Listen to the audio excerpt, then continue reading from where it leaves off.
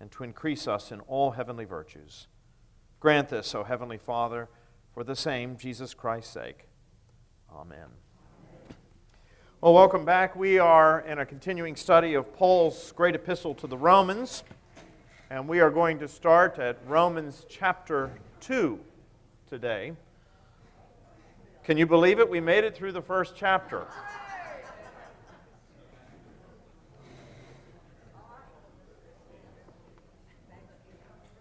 Somebody came up to me after class last week and said that they were trying to hire a painter and that the painter was in high demand, and if you didn't get in line, it was going to be a long time before you got the painter to paint your house. And this person's wife said, if we don't hurry up and get this person, Reverend Miller's going to be in chapter 9 of Romans before it actually happens. So I'm beginning to realize that people are now measuring time by our progress through this epistle to the Romans. So I just want you to notice we are at chapter 2. We have made progress. So open your scriptures, please, to Romans chapter 2. Let's go ahead and read through the first 11 verses of this chapter. Paul writes, "Therefore you have no excuse, O man, every one of you who judges. For in passing judgment on another you condemn yourself, because you, the judge, practice the very same things. We know that the judgment of God rightly falls on those who practice such things. Do you suppose, O man, you who judge those who practice such things, and yet do them yourself, that you will escape the judgment of God? Or do you presume on the riches of His kindness and forbearance and patience, not knowing that God's kindness is meant to lead you to repentance? But because of your hard and impenitent heart, you are storing up wrath for yourself on the day of wrath, when God's righteous judgment will be revealed. He will render to each one according to his works. To those who by patience and well-doing seek for glory and honor and immortality, He will give eternal life. But for those who are self-seeking and do not obey the truth, but obey unrighteousness, there will be wrath and fury. There will be tribulation and distress for every human being who does evil, the Jew first and also the Greek. But glory and honor and peace for everyone who does good, the Jew first and also the Greek. For God shows no partiality." I want to begin in a slightly different way today. Rather than just jumping into this text, what I would like you to do is turn to Luke's gospel for just a minute. And I want to give you a picture of what the Apostle Paul is talking about here, the beginning of Romans chapter 2. Pictures are sometimes helpful. Illustrations are helpful. I'm not a big fan of storytelling sermons. It's just not my style. Mine is more of a teaching style of sermon. But I do realize that sometimes stories can prove illustrative. I describe illustrations as windows. What's the purpose of a window? The purpose of a window is to let the light in. Now, nobody in their right mind wants to have a house that is entirely made of windows, especially if you're getting ready in the morning. You don't like that. Unless you're an exhibitionist, you recognize that there's a place for windows. Well, that is what we have here. We have a wonderful window. Jesus provides us with a beautiful picture of exactly what the Apostle Paul is talking about here. It's, of course, one of the Lord's parables. And it's in Luke chapter 18. We're going to go ahead and read through it. And as I said, it is a picture, really, of what Paul is talking about here as he begins this second chapter. And Jesus told this parable to some who trusted in themselves that they were righteous and treated others with contempt. 2 men went up into the temple to pray, one a Pharisee and the other a tax collector. The Pharisee, standing by himself, prayed thus, "God, I thank you that I am not like other men, extortioners, unjust, adulterers, or even like this tax collector. I fast twice a week, I give tithes of all that I get, But the tax collector, standing far off, would not even lift up his eyes to heaven, but beat his breast, saying, God, be merciful to me, a sinner. I tell you, this man went down to his house justified rather than the other. For everyone who exalts himself will be humbled, but the one who humbles himself will be exalted. That parable, very familiar to us, when Jesus first told it, would have been shocking to the original audience. First of all, the Pharisees did not have the kind of tainted reputation in Jesus' day that they have today. We recognize the Pharisees as those who were the Lord's enemies. They were always out there plotting Jesus' downfall, seeking somehow to entrap him. But in the first century, the Pharisees were a highly regarded sect within the Jewish community.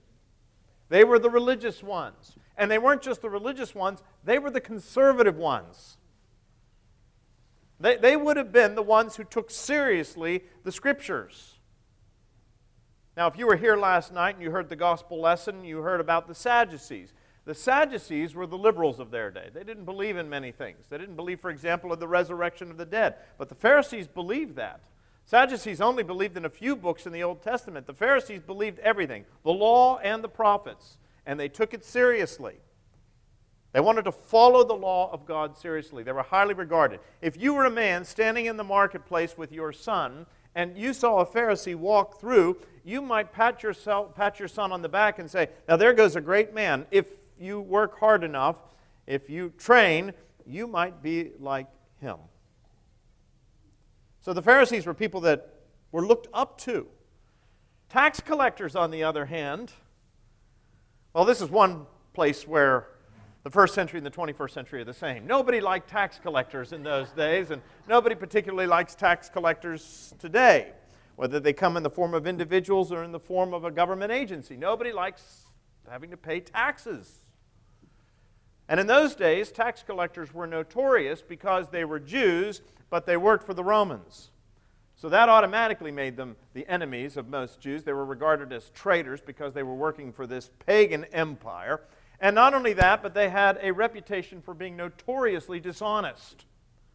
They would collect more than was actually owed, and they would pocket the surplus. So they made themselves wealthy, but they did that at the expense of their fellow Jews. So tax collectors were absolutely despised. So when Jesus is telling this story about a respectable individual and a tax collector, and the hero of the story turns out to be who? The tax collector. At the end of the story, Jesus asks the question, which one of these men went down to his house justified? That is to say, in a right relationship with God. And then Jesus throws out the punchline, I say to you, it was not the Pharisee, but the tax collector. That would have been shocking to his first century audience. And I share that story with you because that is exactly what Paul is talking about in Romans chapter 2. When he says these words, therefore you have no excuse, O man, every one of you who judges. For in passing judgment on another you condemn yourself, because you, the judge, practice the very same things. You know, we've been studying this first chapter of Romans, and it was heavy stuff. It was discouraging stuff. Paul gives us this litany of vices and sins. He starts off, once he gets through the introductory matters, by talking about the wrath of God being poured out upon humanity because of the wickedness of men who, he says, suppress the truth. They're not ignorant of the truth. They know the truth about God, but they suppress the truth. And they begin to worship and serve created things rather than the Creator who is forever blessed. And the result of all of that, the suppressing of the truth, the worshiping of the creature rather than the Creator, is that God does what? He gives them up. God says, you can do it my way or you can do it your way, but if you insist upon doing it your way, I'm going to let you do it your way. And mankind goes off on his own, and they engage in this downward spiral. in which they begin to sin against God. They begin to sin against nature. They begin to invent ways of doing evil. They're not even satisfied with the conventional ways of doing evil. They're going to create new ways of doing evil. And they get so far down this downward spiral that the ultimate end of it all is a state of moral and ethical insanity, where they call evil good and good evil.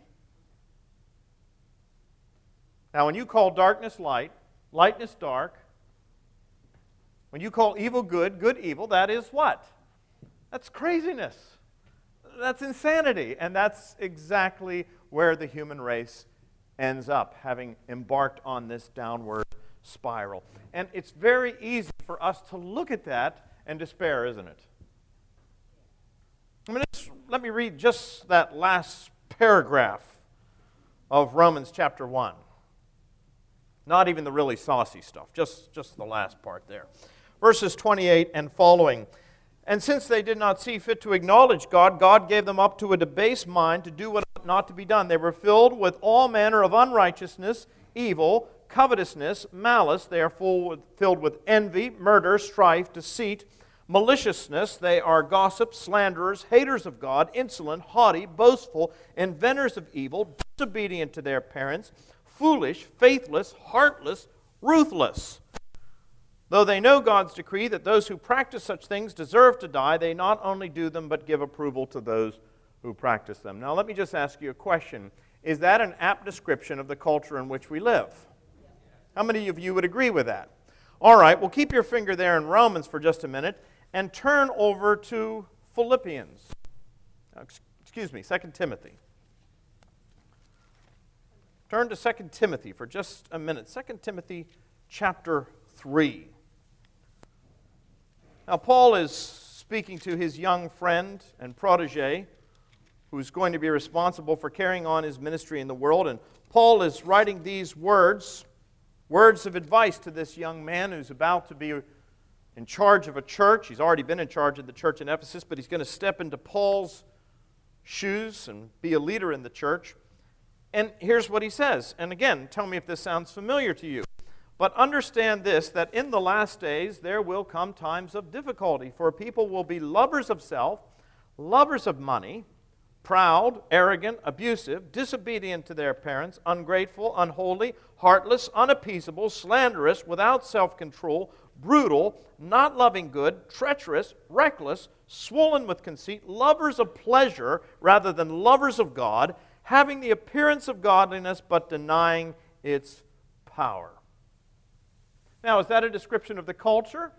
Is that a description of mainline denominations, having the form of godliness, all the trappings of religion, but denying its power? How many of you would agree? Yes, this is an apt description of the world in which we live. Of course it is, and we shake our heads in despair. But the problem, Paul says, is that we fail to recognize that those people, and let's be honest, that's generally the way we think of it. Yes, the world is a mess, and somebody ought to do something about it.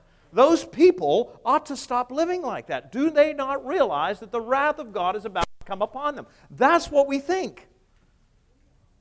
And what Paul is telling us here in Romans chapter 2 is that those people are we people. Look again at how he puts it. Therefore, and this comes right on the tail of that long list of vices, that downward spiral, he says, therefore, you have no excuse. Who's the you that he's talking about here? Well, presumably it's us. And we know that in part because he talks about there being no partiality. That's what he goes on to say. God shows no partiality between what? Jews and Gentiles. Some scholars have assumed that what Paul is talking about here are the Jews who pass judgment on other people. Jews who pass judgment on the Gentiles, that unbelieving Greco-Roman world. And of course, Jews did do that. They regarded themselves as somehow morally superior. And they were given many advantages that the Gentile world did not have. They were given the law and the prophets and the scriptures and that long tradition. But it's not just the Jews. Gentiles were just as guilty as anybody else of passing judgment on others. So what Paul is saying here, oh yes, you can look at the world and you can always see the problems with others. And you can sit there like that Pharisee in Jesus' parable and think to yourself, oh, I'm so thankful that I'm not like other men. I'm particularly thankful that I'm not like those people listed there in the latter part of Romans chapter 1. I don't do those things. I'm not like those people that Paul describes in 2 Timothy chapter 3. Thanks be to God, that's not me. And those people need to really repent and get their act together. But Paul disabuses us of that idea right away. There are a number of things that Paul says here at the beginning of chapter 2 that we need to note as he unfolds this argument. First thing he wants us to understand is that when we pass judgment on other people, when we shake our heads and we point the accusing finger at them, we are in fact condemning ourselves. That's the first thing that he says. Therefore, you have no excuse. You know, people have this extraordinary ability to come up with a limitless number of excuses, don't we? Whenever we do something wrong and we're caught out, generally speaking, what we try to do is make an excuse. How many of you, when you have been accused of something, even when you know you're wrong, the first thing you said is, okay, you're right, I'm wrong, I'm sorry. Most of us want to give some sort of an excuse, don't we? Well, maybe I shouldn't have done that, but. And then follows the excuse. Well, there were extraordinary circumstances, or you just don't understand what she's like, or whatever it may be. We come up with all of these excuses, don't we, as to why our behavior, reprehensible though it is nevertheless excusable. And what Paul says right from the start is, therefore you have no excuse, O man, every one of you who judges. For in passing judgment on another, you condemn yourself. That's the first thing Paul says. If you think the world is bad, that is right. But if you think you are somehow not complicit in the world's villainy, you really don't understand yourself. We have contributed to the state of the world. We sometimes speak of sins of commission. Those are the things that we do that violate the law of God, but we also speak of sins of omission, those things that we fail to do. When we see injustice out there in the world and we don't do anything about it, we think to ourselves, well, I'm not guilty because I haven't actually done something, but by failing to do something, you have broken the law of God. So the first thing Paul says is, everyone who judges somebody else condemns themselves. Here's the second thing he says, and it follows on the first. He says, we condemn ourselves because the very standard that we use to judge others is the standard by which we ourselves are condemned. Therefore, you have no excuse, O man, every one of you who judges, for in passing judgment on another, you condemn yourself because you, the judge, practice the very same things. Moreover, we know that the judgment of God falls on those who practice such things. Do you suppose, O man, you who judge those who practice such things and yet do them, that you will escape God's judgment? Not at all. So, when we judge others, we ourselves are condemned, and we're condemned by the very same standard that we use to judge others. Paul is reminding us that every single culture in the world, from the most advanced to the most primitive, has some sort of moral standard. There's really no amoral society. Now, we may not agree with the moral standards of some other societies, but every society has some moral standard. C.S. Lewis talks about this at the very beginning of his book, Mere Christianity. I'll just read to you a couple of paragraphs. Lewis begins that book, the first chapter, the first page, with these words. Everyone has heard people quarreling. Sometimes it sounds funny, and sometimes it sounds merely unpleasant. But however it sounds, I believe we can learn something very important from listening to the kind of things they say.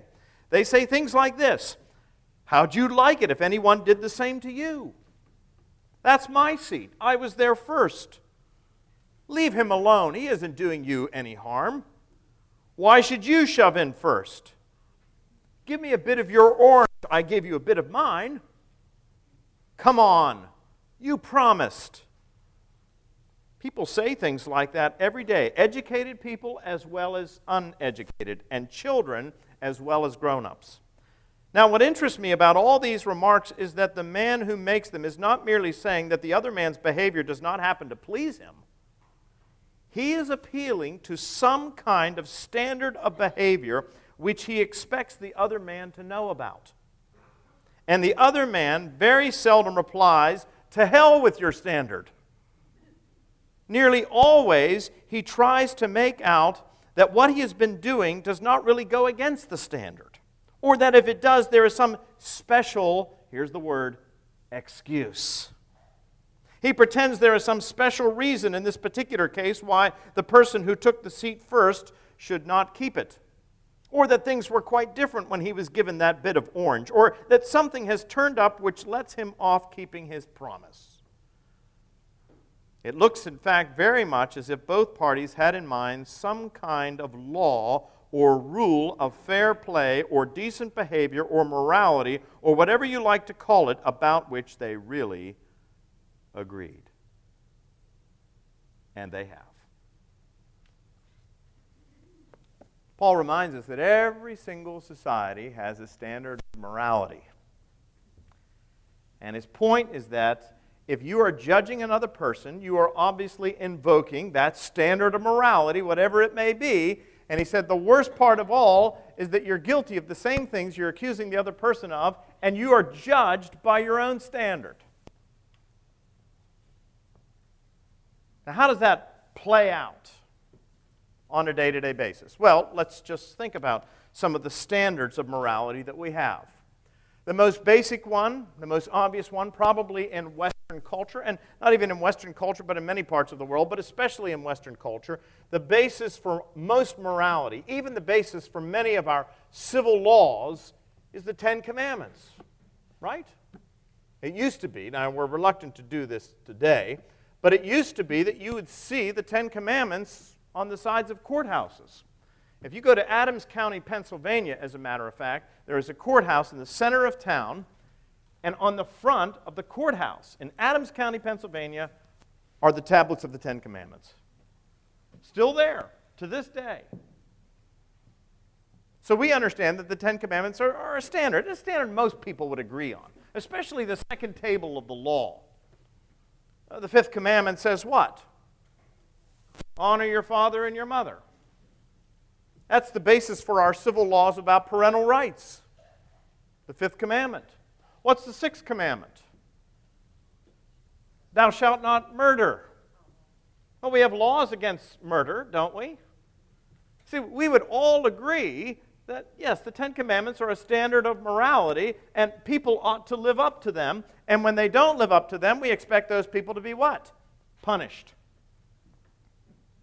Thou shalt not commit adultery. Well, if an adulterer does that, well, he ought to be called on it.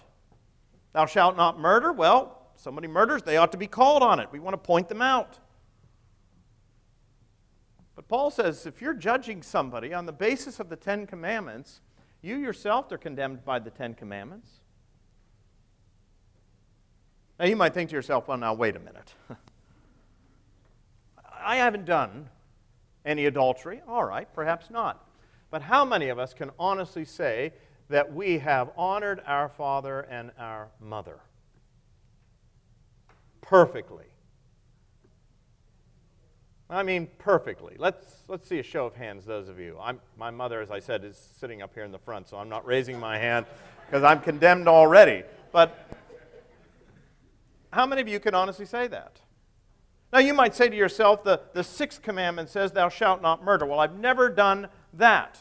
Okay, those of you who think you've never murdered, fast forward to Jesus' Sermon on the Mount, where he condemns us even for anger. He says, if you've even been angry with your brother, you are in danger of hellfire. Or those of us who say, I've never committed adultery, either because you've never had the opportunity or whatever it may be, you've never actually done it. You think to yourself, my plate is clean when it comes to that. But Jesus says, I tell you the truth, if you've even looked at a woman lustfully, you've already committed adultery in your heart. And as far as God's concerned, you are already condemned. So, how many of us have actually kept the Ten Commandments? Anybody out there kept the Ten Commandments? So when we judge somebody else on the basis of the Ten Commandments, we are condemned by the very same standard that we use, Paul says. Now, somebody might say, well, yeah, I know the Ten Commandments. But hey, that's the Old Testament. And we are New Testament Christians. So let's put the Old Testament aside for just a moment. What about a New Testament standard? Well, let's take a look at the New Testament standard. Keep your finger there in Romans and turn back to Matthew. Matthew chapter 5. This is the New Testament standard. This is the standard given by Jesus himself. Jesus, meek and mild.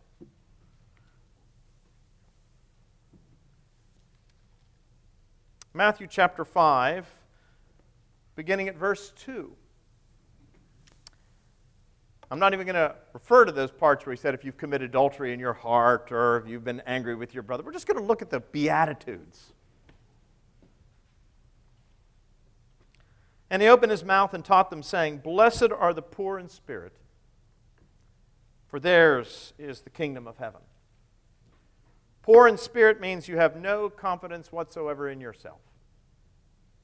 It's not just to be poor. He's not talking about an economic state here. He's talking about the state of our heart. Blessed are the poor in spirit. Blessed are those who mourn. Mourning here does not mean mourning the loss of a loved one. There are many things in life over which we might mourn, but coming as it does on the tail of the very first one, blessed are the poor in spirit. Blessed are those who mourn for their sins. They don't simply acknowledge the fact that they're sinners, they're sorry for it. You've heard me say before, it's one thing to acknowledge, it's another thing to bewail. Again, the kid that gets his hand caught in the cookie jar may be sorry that he got caught, but doesn't mean he's sorry that he did it. And given the opportunity, if he knew he could get away with it again, he might try it. Blessed are those who are meek. What does it mean to be meek? It doesn't mean to be weak here. To be meek simply means that you don't try to avenge yourself. You trust to God. How many of you would ever like to get vengeance on somebody who's done you wrong? Blessed are those who hunger and thirst for righteousness and pursue it like a thirsty man pursues water in a dry land. Blessed are the merciful. When you see somebody down and out on the street, in a dire strait, how many times do we walk on by and think to ourselves, he's probably there because he deserves it? Blessed are the pure in heart. Even if you think you've made it up to this point, how many of us actually have a pure heart? Can you really say your heart is pure? Because if you do, you're contradicting Jesus, who said the heart is corrupt above all things. Blessed are the peacemakers. Blessed are those who are persecuted for righteousness' sake. In the Western world, are we really persecuted for the sake of the gospel? Do we really suffer for the sake of Jesus Christ? Or, let's be honest, we do everything in our power to avoid it. Sometimes I think we are so concerned about not offending other people that we actually end up offending the Lord. And that happens in polite society. So if you say, well, I don't want the Ten Commandments, give me something from the New Testament. Well, there's something from the New Testament. How many of you find yourself condemned by the standard of the Beatitudes?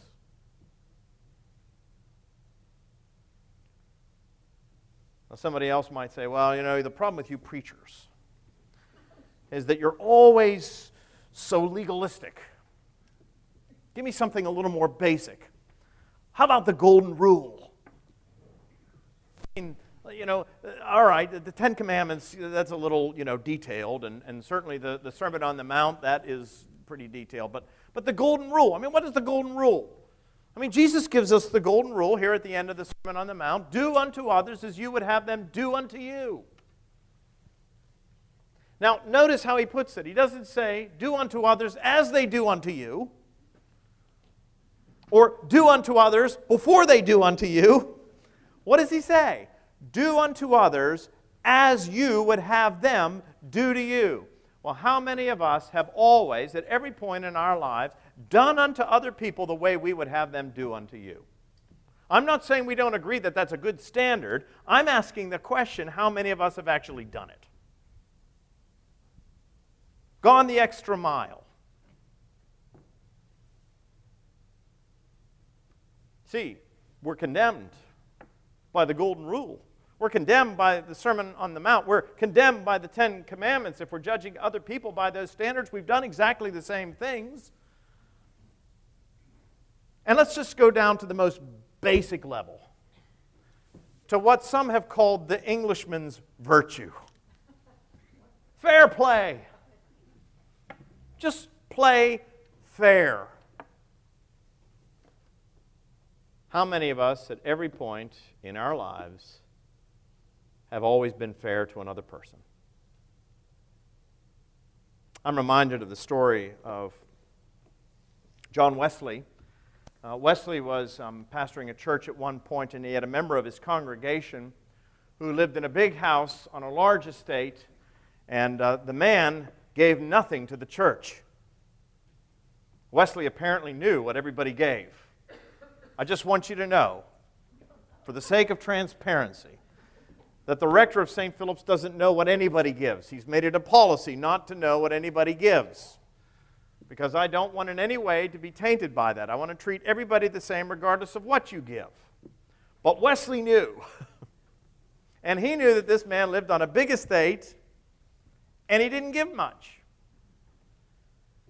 And Wesley was a little bolder than some clergy today, and he actually went up to the man and confronted him about it. And the man admitted that he had been a churchgoer all of his life, but until Wesley came to preach, he'd never really been converted to the faith. And he had lived a very loose lifestyle. He had lived a very notorious lifestyle, if you will. He was like the prodigal son who went out and squandered his inheritance. And he said the property was actually in hock. He owed a tremendous amount of debts. He was buried alive. He was barely able to keep the house and the grounds. Truth be known, he was actually subsisting on bread and water. All of the servants had been let go. There was nothing there. There was nothing in the estate. And he said, what I'm trying to do is rebuild my life and live as God would have me live. And once I can get back on my feet, I want to give generously to the church. And Wesley realized, oh my goodness, I didn't know what this man was going through. He stood on the outside and presumed to know, but he didn't actually know. And how often do we do that? How often do we sometimes judge another person on the basis of what we see outwardly when perhaps we really don't know what's going on inside? And so what Paul says, going back to Romans chapter 2, is he says, therefore, you moral people, you upstanding citizens, you respectable folk, you have no excuse. Every one of you who judges another person, for in passing judgment on another you condemn yourself because you judge the practice, because you, the judge, practice the very things that they do. So that's the first thing that Paul says here, is that if we are passing judgment on another person, when we shake our heads in disbelief at how bad the world is and think that somehow we are not complicit, we ourselves stand condemned. Furthermore, he says we not only stand condemned, but to make matters worse, he says we presume on God. We presume on God. Verse 4, or do you presume on the riches of God's kindness and forbearance and patience, not knowing that God's kindness is meant to lead you to repentance? So we judge another person and we stand condemned by our own standard. And not only that, he says, but we presume on the kindness, forbearance, and patience of God. We presume on it. Now, all of those words are important: kindness, patience. But the word that I find interesting is the word that's translated forbearance. Forbearance. In Greek, that is actually a military term. And you know what it means? It means a truce. A truce. So two sides have been warring with each other, and they do what? They announce a truce. That is to mean a cessation of hostilities, but a truce is a cessation of hostilities that is what? Temporary. This is not an armistice, this is not a surrender, it is a temporary thing.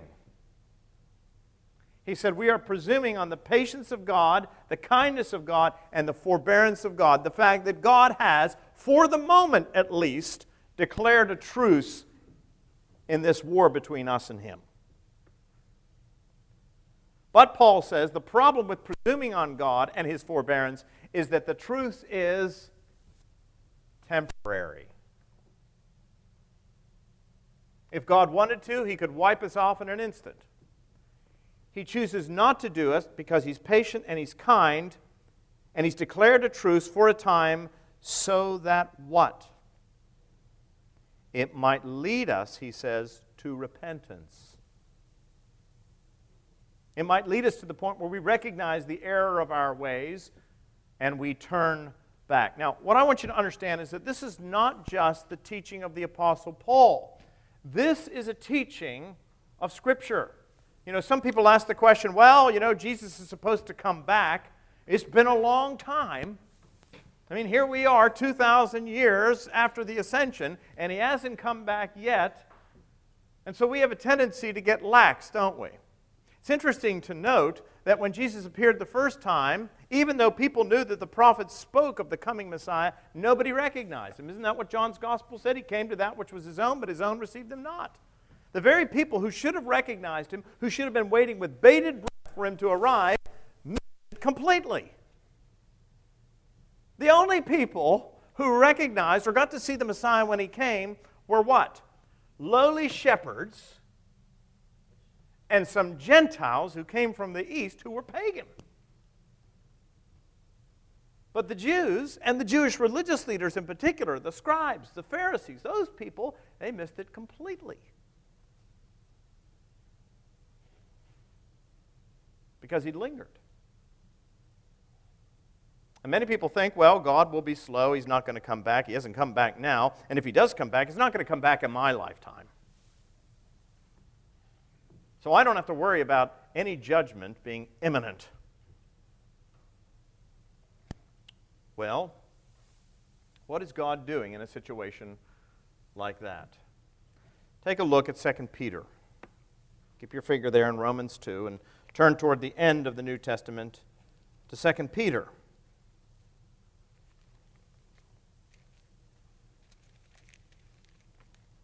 Again, this is not Paul.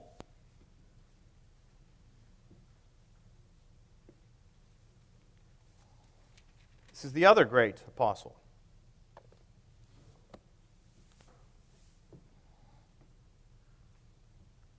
We'll start at verse 8.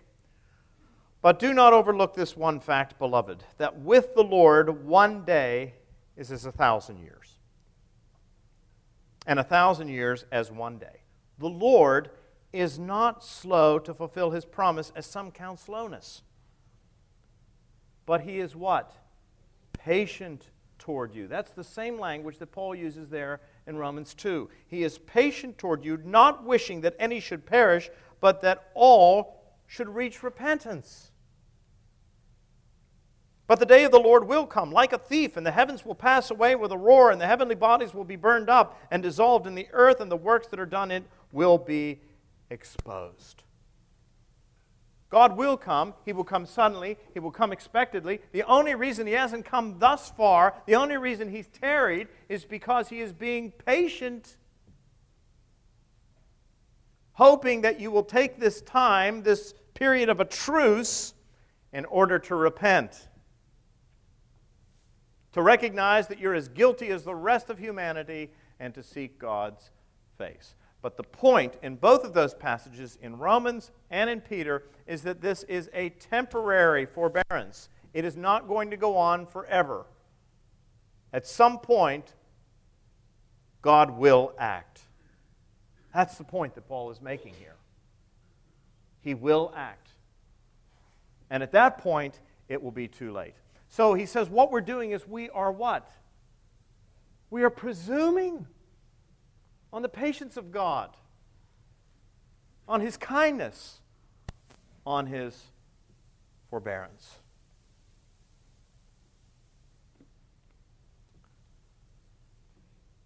Here's another thing that Paul says. We are not only condemning ourselves when we judge others, we're not only presuming on God's kindness, His mercy, His forbearance,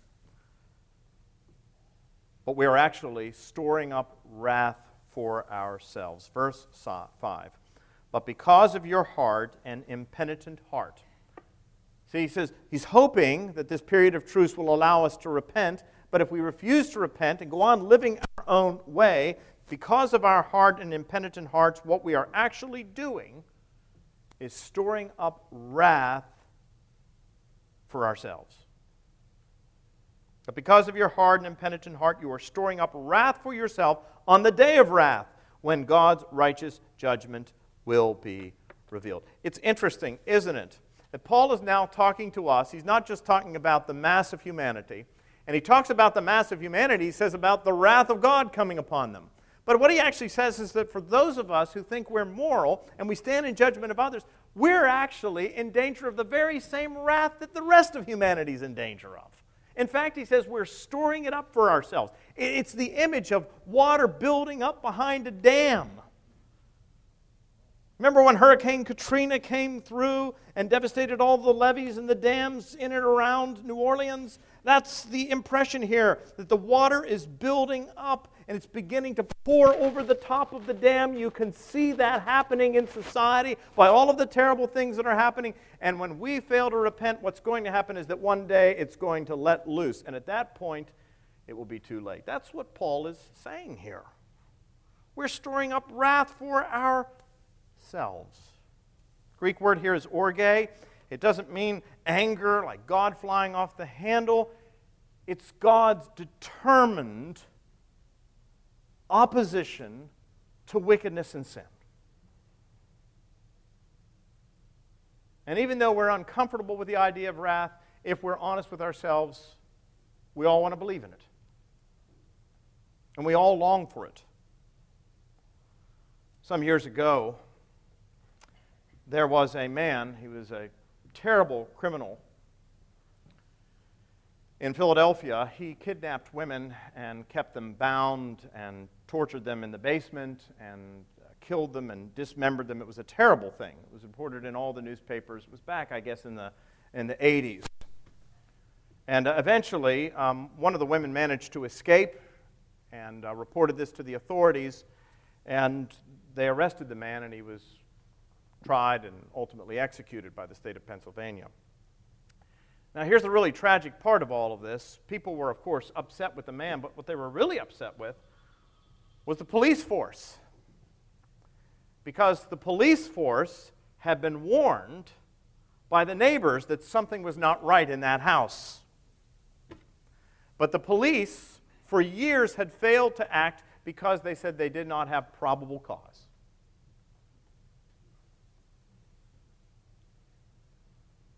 And people were angry Why were they angry? Because justice should have been done. Somebody should have done something about this. The police should have done something about this. They understood that the man was wicked. They were angry because justice was not done. How many of us get angry when we don't see justice done? What wrath is all about? Wrath is simply the justice of God. And what Paul is saying is that that justice is about to be meted out, but there is a temporary period of forbearance, and what God wants us to do is to repent. Because otherwise we're storing up wrath for ourselves. And then he goes on to say this. I think this is, for many people, one of the most shocking things of all. He says, beginning in verse 6, "For he will render to each one according to his works. To those who by patience and well-doing seek for glory and honor and immortality, he will give eternal life.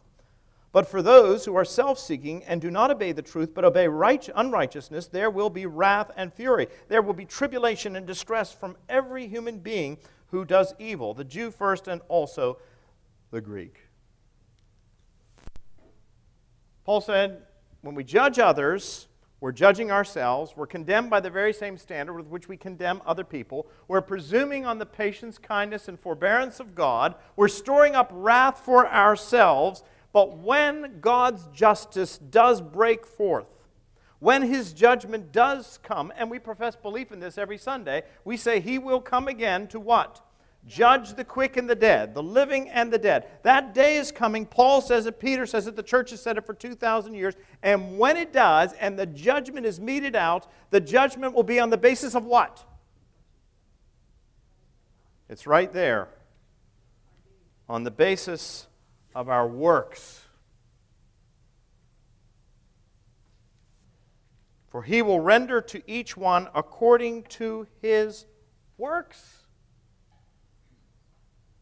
Now, at this point, somebody wants to throw up their hands and say, no, wait, that can't be right. I mean, isn't Paul the apostle of grace? Isn't it Paul who said that we are saved by grace through faith and not by works, so that no man may boast? Isn't that what Paul said? Didn't Martin Luther, at the beginning of this whole epistle to the Romans, say that that was the thing that broke upon him, that the just shall live by faith? Not by works. So what in the world is Paul doing here? Has he lost his mind? Not at all. Paul told you that yes, you are saved by grace through faith and not by works. But Paul would have also said that doesn't mean there's no place for works. Keep your finger there in Romans and turn for just a moment to Ephesians.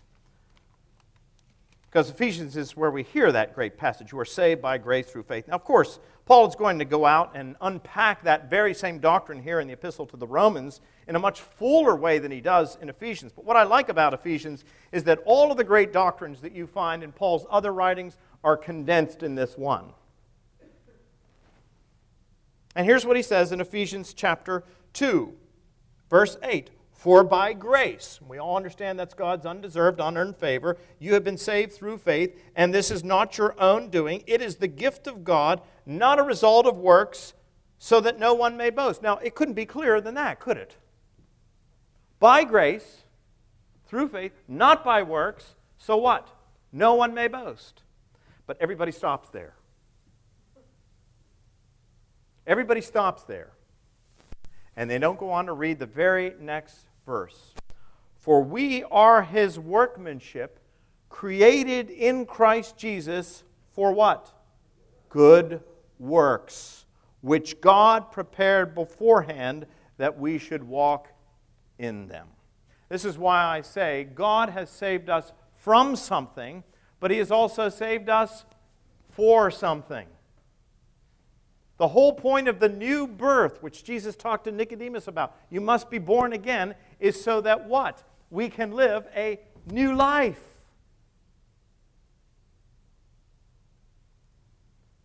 Now, this is not just Paul saying this. Jesus says precisely the same thing. At the end of the Sermon on the Mount, in Matthew chapter 7, verses 15 through 20, he says, "You will know them by their fruit." We've talked about this before. Even if you're not an expert in horticulture, you can tell an apple tree if it's got apples hanging on it. You can tell a Meyer lemon tree if it's got lemons hanging on it. Or you can tell an orange tree if it's got oranges or pears or figs or whatever it may be. You can tell it by its what? Its fruit. And that is what Paul is saying here. We are saved by grace through faith, but we are saved from something, for something. We are saved from the wrath of God. We are saved for good works, to live no longer for ourselves, but for Him who died for us and rose again. And the evidence that you are now in Christ, the evidence that you are a new creation, are the works. So works are not the means of salvation, but they are the fruit of salvation. And I love the fact that it's described as fruit. If it's a healthy tree, it doesn't work at producing fruit. It is the natural consequence. So if we are in Christ, we will produce fruit. Now, when we talk about fruit, what are we talking about? We're not just talking about good works that the world admires, because as we know, the standards of the world are always changing.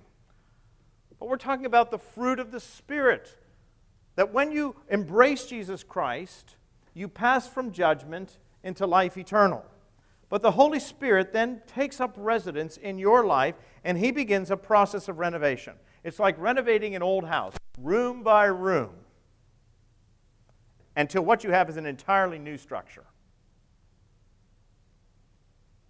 So as He begins to renovate your life, He begins to produce the fruit of the Spirit in your life, which is what? Love, joy, peace, patience, kindness, goodness, faithfulness, gentleness, self-control. And the more we see those things in our life, the more Christ-like we are becoming. And so what Paul is challenging us to do here at Romans chapter 2 is, rather than passing judgment on somebody else, to take a good hard look at our own lives and ask, do I see the fruit of the Spirit? Do I see love? And it's not just love for those who are lovable. Jesus loved those who crucified Him. Joy. Are you a joyful person? Peace. Is there peace in your life? Are you a peacemaker? Kindness. Mercy toward others. Goodness.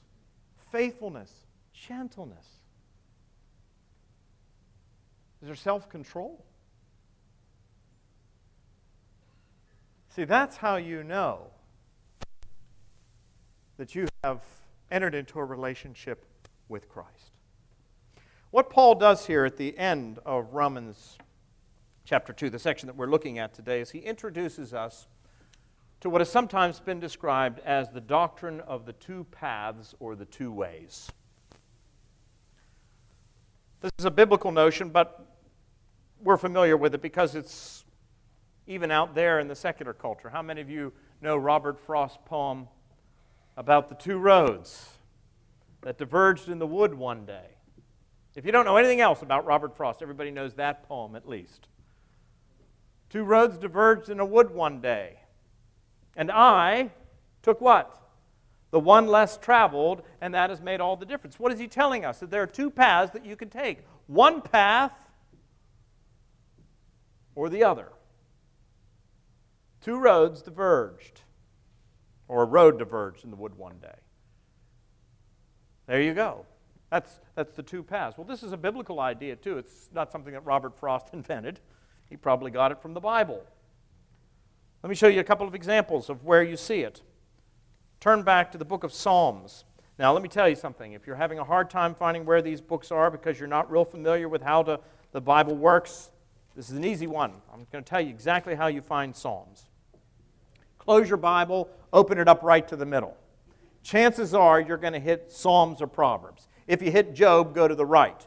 If you hit Proverbs, go to the left. Psalms was right between them. But Psalms is smack dab in the middle of your Bible. Easy book to find. You can always find Genesis, always find Revelation, and now you can find Psalms. Psalm 1, the very first psalm. Look at how the first 5 verses go. Blessed is the man who walks not in the counsel of the wicked, nor stands in the way of sinners, nor sits in the seat of scoffers. But his delight is in the law of the Lord, and on his law he meditates day and night. He is like a tree planted by streams of water that yields its fruit in its season, and its leaf does not wither. In all that he does, he prospers. That's the first way. That's the first path. Blessed is the man who walks not in the counsel of the wicked, nor stands in the way of scoffers. He walks in a different way. But here's the second path. The wicked. The wicked are not so, but are like chaff that the wind drives away.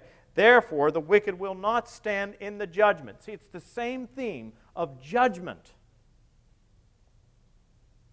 Some walk one way, and the consequence of that is judgment. Some walk another way, and the consequence of that is what? He's planted by streams of water. He yields its fruit. There's that language again, in its season. His leaf does not wither. In all he does, he prospers. 2 paths.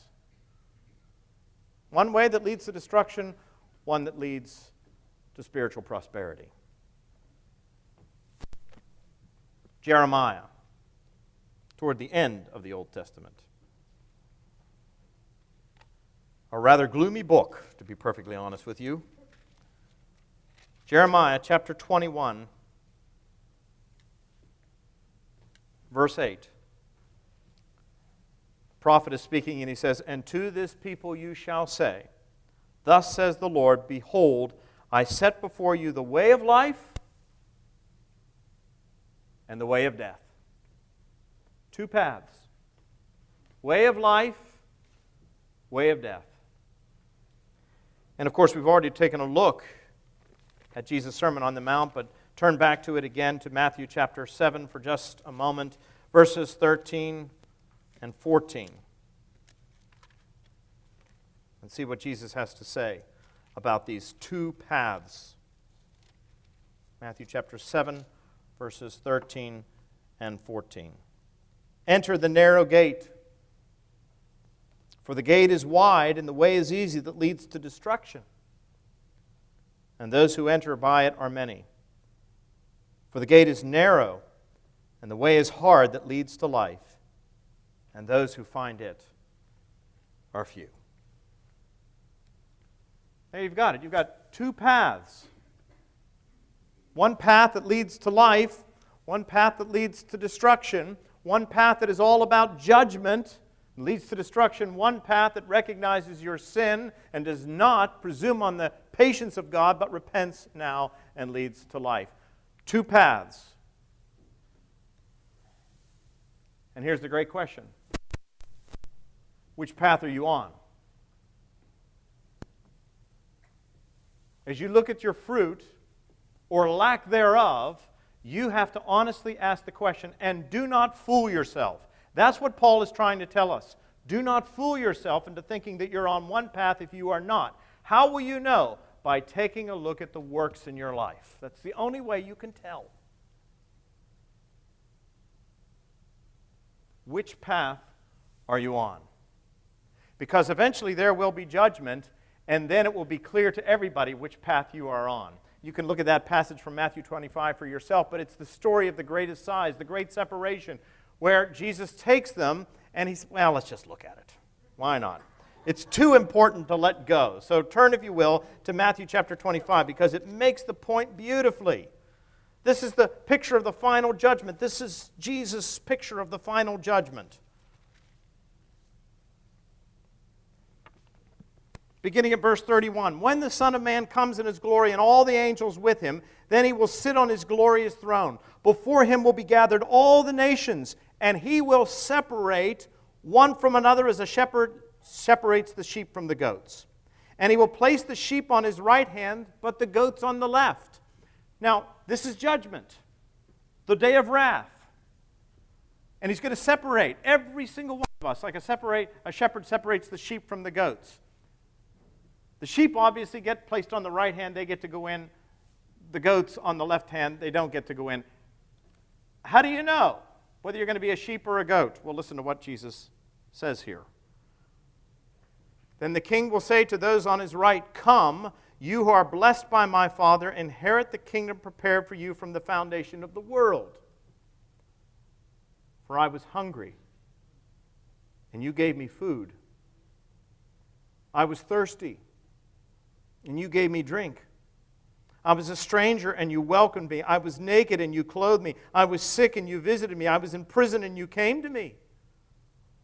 Then the righteous will answer him, saying, "Lord, when did we see you hungry and feed you, or thirsty and give you drink? And when did we see you a stranger and welcome you, or naked and clothe you? And when did we see you sick or in prison and visit you?" And the king will answer them, "Truly I say to you, as you did it to one of the least of these, my brethren, you did it to me." Then he will say to those on his left, "Depart from me, you cursed, into the eternal fire prepared for the devil and his angels. For I was hungry, and you gave me no food. I was thirsty, and you gave me no drink. I was a stranger, and you did not welcome me. Naked, and did not clothe me. Sick and in prison, and you did not visit me." Then they also will answer, saying, "Lord, when did we see you hungry or thirsty or a stranger or naked or sick or in prison and did not minister to you?" If Jesus were to show up here today and we recognize him, would we treat him well? The question he would ask is, "I'm here all the time. Are you treating me well?" Well, how do we know if we treated you well? Well, look at what he says. Then he will answer them, "Truly I say to you, as you did it not to one of the least of these, you did it not to me. For I was a stranger, and you did not welcome me. I was hungry, and you gave me no food. I was thirsty, you gave me no drink. I was naked, you did not clothe me. Sick and in prison, you did not visit me." And these will go away into eternal punishment, but the righteous into eternal life. That judgment is on the basis of what? Our works. Now again, works do not get you into heaven, but they are the consequence. They are the result of being in a relationship with Jesus Christ. Now, I know I'm going to go about 3 minutes over if you'll just hang in there with me, because some of you may be sitting out there in despair at this point and thinking to yourself, "Oh my gosh, I'm on the wrong path." And if that's the case, I want to answer the question, how do I get on the right path? Again, don't fool yourself. Don't assume simply because you go to church that that's enough. Paul's pretty clear here. Jesus is pretty clear here. Peter's pretty clear here.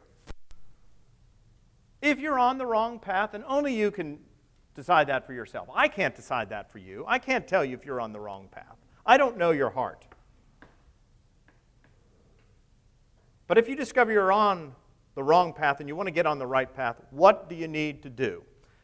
Well, this is a quote from C.S. Lewis, very helpful. He said, "We all want progress. But progress means getting nearer to the place you want to be. And if you take a wrong turning, then to go forward does not get you any nearer." In other words, to continue on the path, if you realize you're on the wrong path, is not going to get you closer to your destination. If you're on the wrong road, progress means doing an about turn and walking back to the right road. And in that case, the man who turns back soonest is the most progressive man. We have all seen this when we do arithmetic. When I have started to sum the wrong way, the sooner I admit this and go back and start over again, the faster I shall get on. There is nothing progressive about being pig-headed. I love that. There's nothing progressive about being pig-headed and refusing to admit a mistake. And I think if you look at the present state of the world, it is pretty plain that humanity has been making some big mistakes. We are on the wrong road. And if that is so, we must go back. Going back is the quickest way on. So if you're going to get on the right path, the first thing you've got to do is recognize you're on the wrong path. And whatever you're doing is not going to get you where you want to be in the end. The second thing you've got to understand is that the path that you're on is not going to change. In other words, sometimes you're driving on the road and you miss the turnoff. And if you're anything like me, you don't want to admit that. And so you just keep driving. But I've got this female voice in my car. And no, it's not my wife. It's the GPS, who keeps saying to me, until I just shut her off, make a U-turn if possible. Make a U-turn if possible. In 500 yards, make a U-turn if possible. And I go right on by it. In 1,000 feet, make a U-turn if possible. In 2 miles, make a U-turn if possible. Sometimes we think, well, if I just stay on this path, there'll be another way to get back on the right path. There is no way to get back on the right path. These two paths are going in opposite directions. So if you want to get on the right path, you've got to recognize you're on the wrong path. You've got to recognize that path will not change. You have to stop, and you might as well, as Lewis said, stop sooner rather than later. Because if you think you can stop later, you are presuming on the patience and the kindness and the truth of God. And we don't know when the judgment is coming. So you stop and you turn around, and this is the word for repentance, metanoia, to have a change of mind, which results in a change of heart, which results in a change of direction. You turn around and you turn to Jesus Christ, and you commit yourself to Jesus Christ. Turning to Jesus Christ puts you on the right road. All right? That gets you off the bad road. That gets you on the right road. Off the wrong road, rather, onto the right road by turning to Jesus Christ. He said, I am the way. I'm the way to the Father. But then there's something else that you have to do. You have to follow Him. You have to follow Him.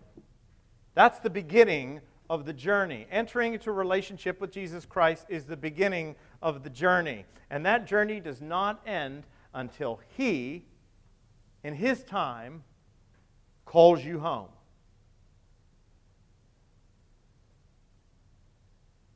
So that's the beginning of the journey. So you want to get off the wrong path? You don't see the fruit in your life? Recognize you're on the wrong path. Recognize that the wrong path is not going to change. You're only going to get further and further away from your destination. Stop, turn around, and come to Jesus Christ. Acknowledge your sin before Him.